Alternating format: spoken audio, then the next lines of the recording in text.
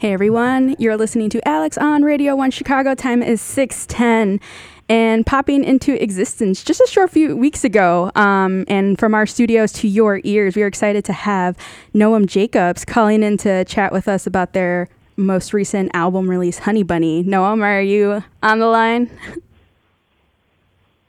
Yeah. Hey. Hi, how are you? I'm great. How are you? Doing fabulous. We're so excited to have you calling in. We hear that you're actually joining us from across the pond, if I'm not mistaken. Yeah, it's 2 a.m. I'm pretty tired. We'll keep this short and sweet then so you can get back to bed. So where are you exactly in the world right now?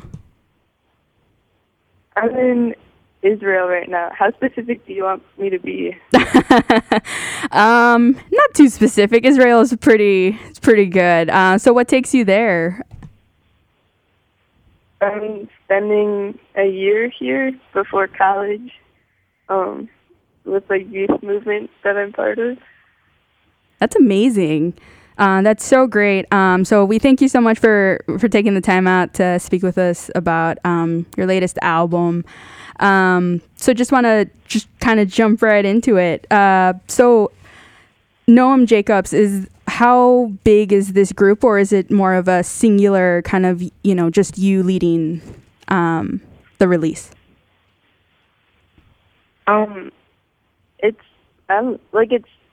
It's me. It's my name. And like, I got a bunch of my friends to play on the album, but it wasn't really like a formal thing, I guess. Mm-hmm. I made the album like kind of as a school project, although it was more like I used the school project as an excuse to make an album. But yeah, I wrote all this stuff, but like all the music is everyone's. Everyone kind of joining in. How was it playing, getting together, with your friends? Did it kind of come up from like a jam session that you're like, hey, want to join in and help me with this album? Or was it more of just, you choosing the sound that you wanted and picking from there? It was mostly, I needed people to play on my songs for the album. And there were, like, a bunch of people at school who I was, like, kind of friends with and, like, really wanted to be better friends with and who were, like, amazing, amazing musicians. And I kind of, like, hired them out as my studio musicians. Yeah. And then, but then we're also friends. That's awesome. And, like, it's cool. So you're originally from Evanston, right? Yeah. And then were all these, did you meet your other, band members and friends from, the area, or was it kind of just like from all over the place and just met at school? Yeah, we all go to school together, mm-hmm. or went to school together.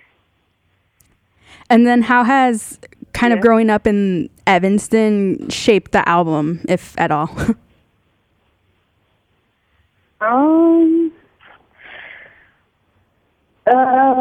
I don't know. The album is a concept album. It's about like this cast of characters who just like popped up in my head one night while I was sleeping and then just never went away. And so it's about them and this mythical place. Well, it's not mythical really. It's called Nowhere City. Everyone who lives in Nowhere City is invisible, and it rains there all the time. But Nowhere City, in a lot of ways, is like Evanston for me, or at least my experience of Evanston when I was writing the songs for it. Mm-hmm. Did you grow up in Evanston, or did you move from like another part of Chicago? Or was it always just kind of, you grew up there, that's home kind of? No, I grew up in the same house in Evanston. Nice. I was born in that house. It's kind of cool. Yeah, I was like, oh, that's cool. Yeah, not a lot of people can say that, move around. Chicago's like, well, Chicagoland area, I guess, is it's big. So, to stay and grow up and, be born in the same place, it's it's rare to hear and come by. So you actually have Nowhere City as one of the track albums. So is the whole like track list kind of like a whole kind of cohesive story that you kind of go in from, this dream that you were talking about? Or is it kind of just like little scenarios that you pick out of, this concept? The idea at the beginning was that it was going to be like a very structured, plot-driven story. And then when I actually wrote the stuff, and once it all came together,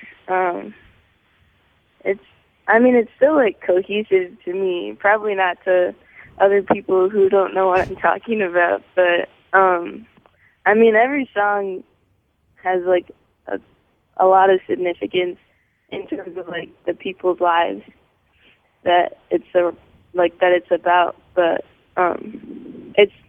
it's more character driven than plot driven. Gotcha. If that makes sense. Yeah, absolutely. Yeah.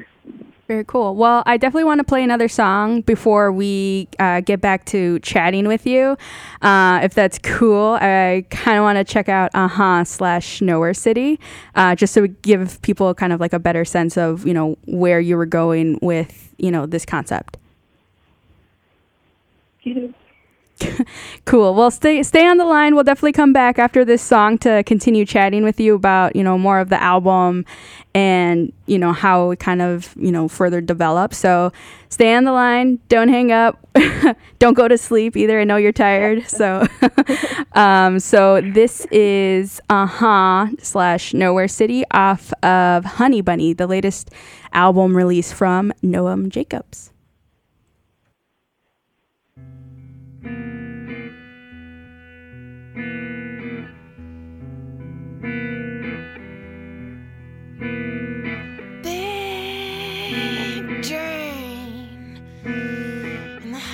Boy they call no way.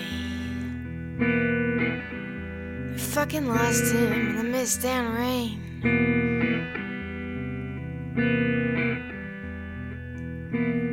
He grew up strong and sickly in the poison milk of Nowhere City.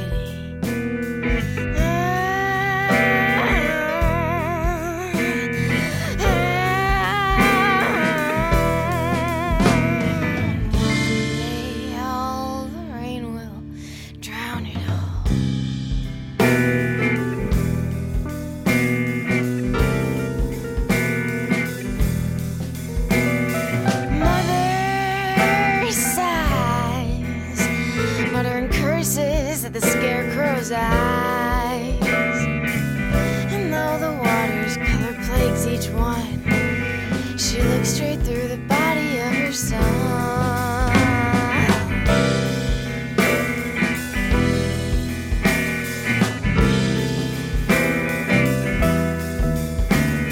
And sister dying, she's drowning in the things that we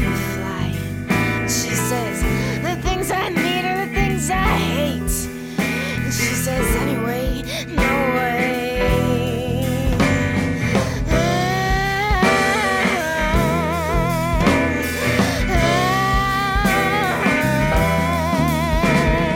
We can't wait to break his little heart.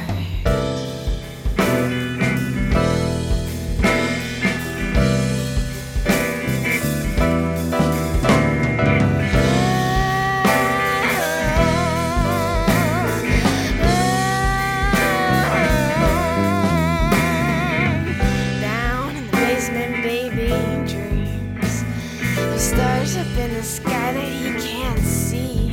They make him sad, but he doesn't know the meaning.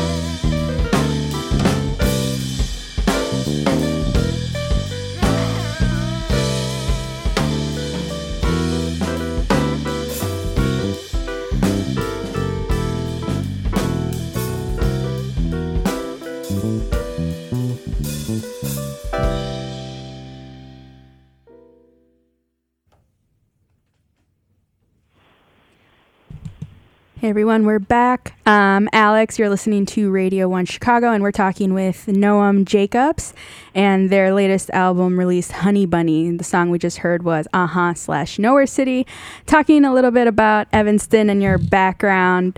So that was a very interesting sound. You know, I was talking to Vico here, who's in studio with me, and we were just saying how it's very jazzy. And was that intentional at all, or was that just kind of how the song, came about?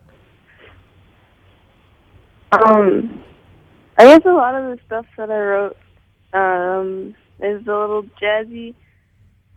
It's not like an intentional thing, but it's not an unintentional thing. Got it. I was influenced a lot by Tom Waits, like kind of all of this stuff. Then also,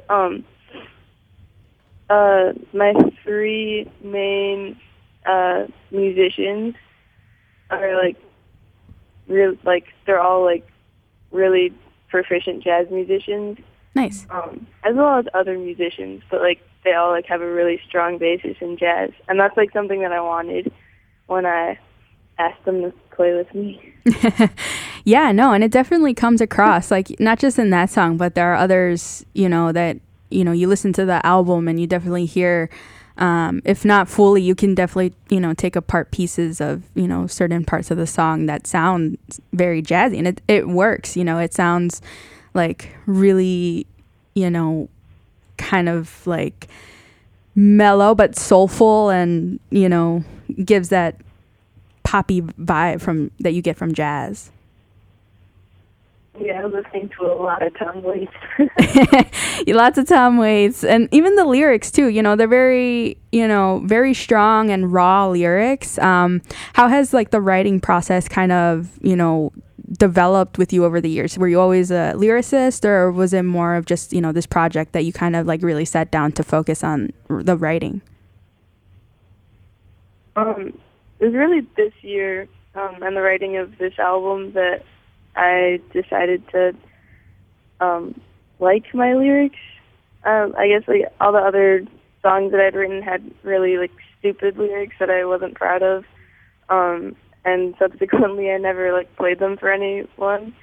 And it didn't really occur to me to just write good lyrics until I started listening to Tom Waits and Ezra Furman this year, and both of those musicians really, really, really impacted me in a huge way.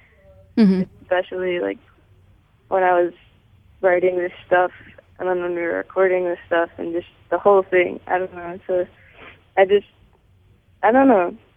Both of their lyrics are mind-blowing and magnificent, and I just wanted to write lyrics like that. But I also had to mean something this time, because it was I was talking about people and people's lives, whereas before the songs that I wrote were just kind of about nothing. Mm-hmm.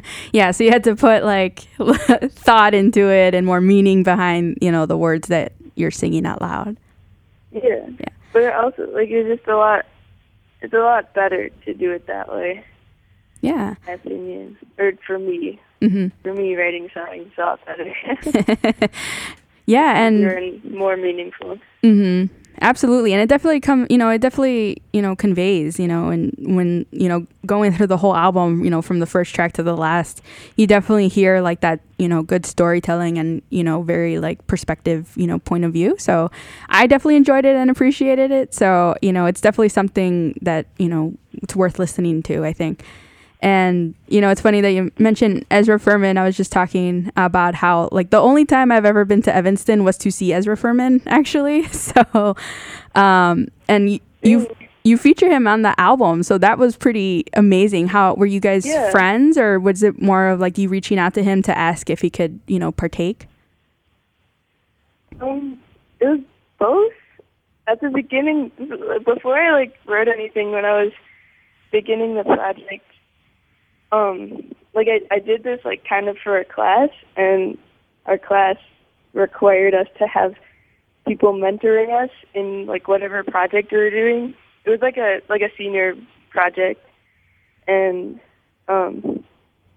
I just kind of like, I mean, my mom had this crazy idea that I should contact Ezra first because they were living in Chicago and like might want to like talk to me, and then I did, and then they did want to talk to me, and they like it was crazy. He like helped me a lot in like terms of getting inspiration and like being able to write stuff, and I don't know. Yeah, Ezra was like really influential, definitely very, very influential in the making of this. Mm-hmm. And then I like for one of the tracks that they're on, it's a noise track with a poem being spoken over it by two people, and Ezra's one of them. And like I couldn't speak the poem because it just didn't make sense to me to speak the poem, but it needed to be spoken, and so I wanted Ezra and one of my other friends to speak it, and then that's how it happened. Yeah. No, it's definitely awesome. And it caught me off guard when I was going through the album. I was like, wait, I know this voice from somewhere else. And it was kind of like a very pleasant surprise. Yeah. So that's awesome. And it worked out beautifully. I think it was one of the, it's a very nice track. So before we wrap up the half hour and, get you some sleep, I know it's late over by where you are. Where can everyone find your music? I'm on Bandcamp, so if you either search Noam Jacobs on Bandcamp or go to noamjacobs.bandcamp.com or just search me on Facebook and find all those links that I've put to my Bandcamp on Facebook.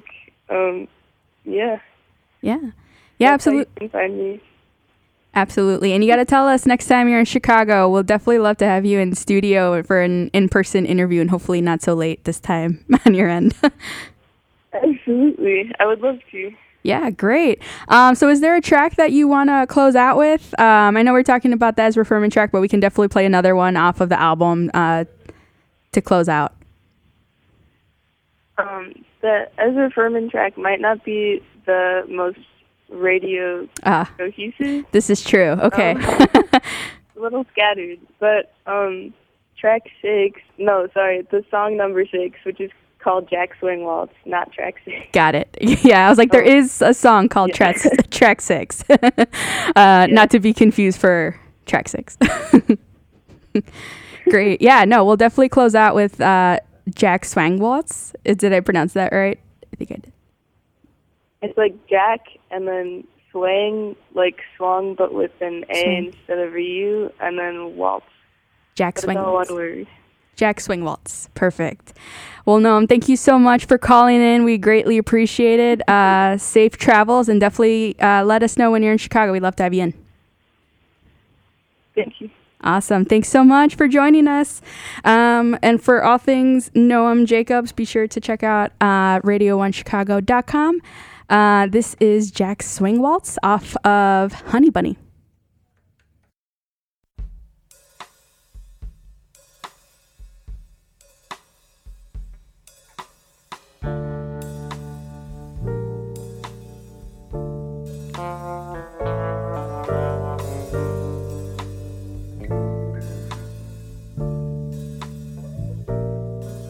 There's a funeral procession going down the lake.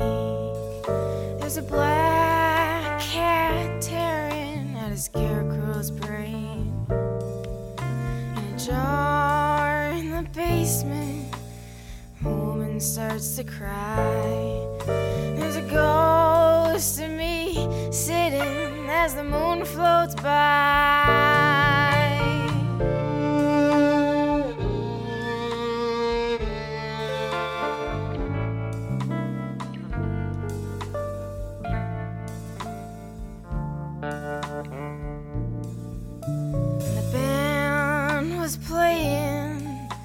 The saddest song they knew. It's called This Is the Song to Be Sad To. The crowd went wild. They were already insane. murder the prime minister. They needed somebody to blame.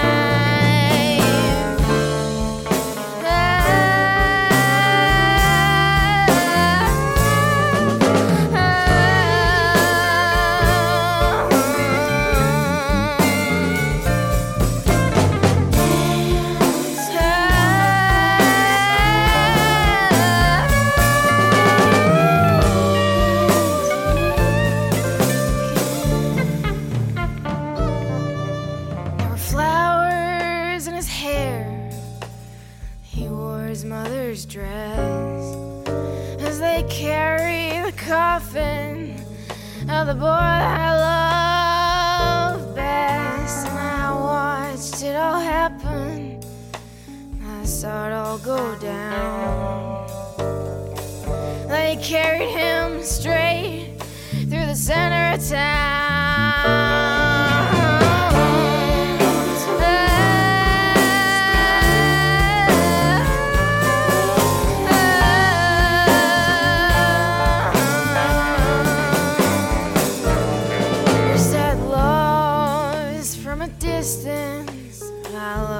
From inside, there's no place like forever in the bottom of his eyes. And I should have stayed at work, I should have followed you home, but I was waiting for the sunrise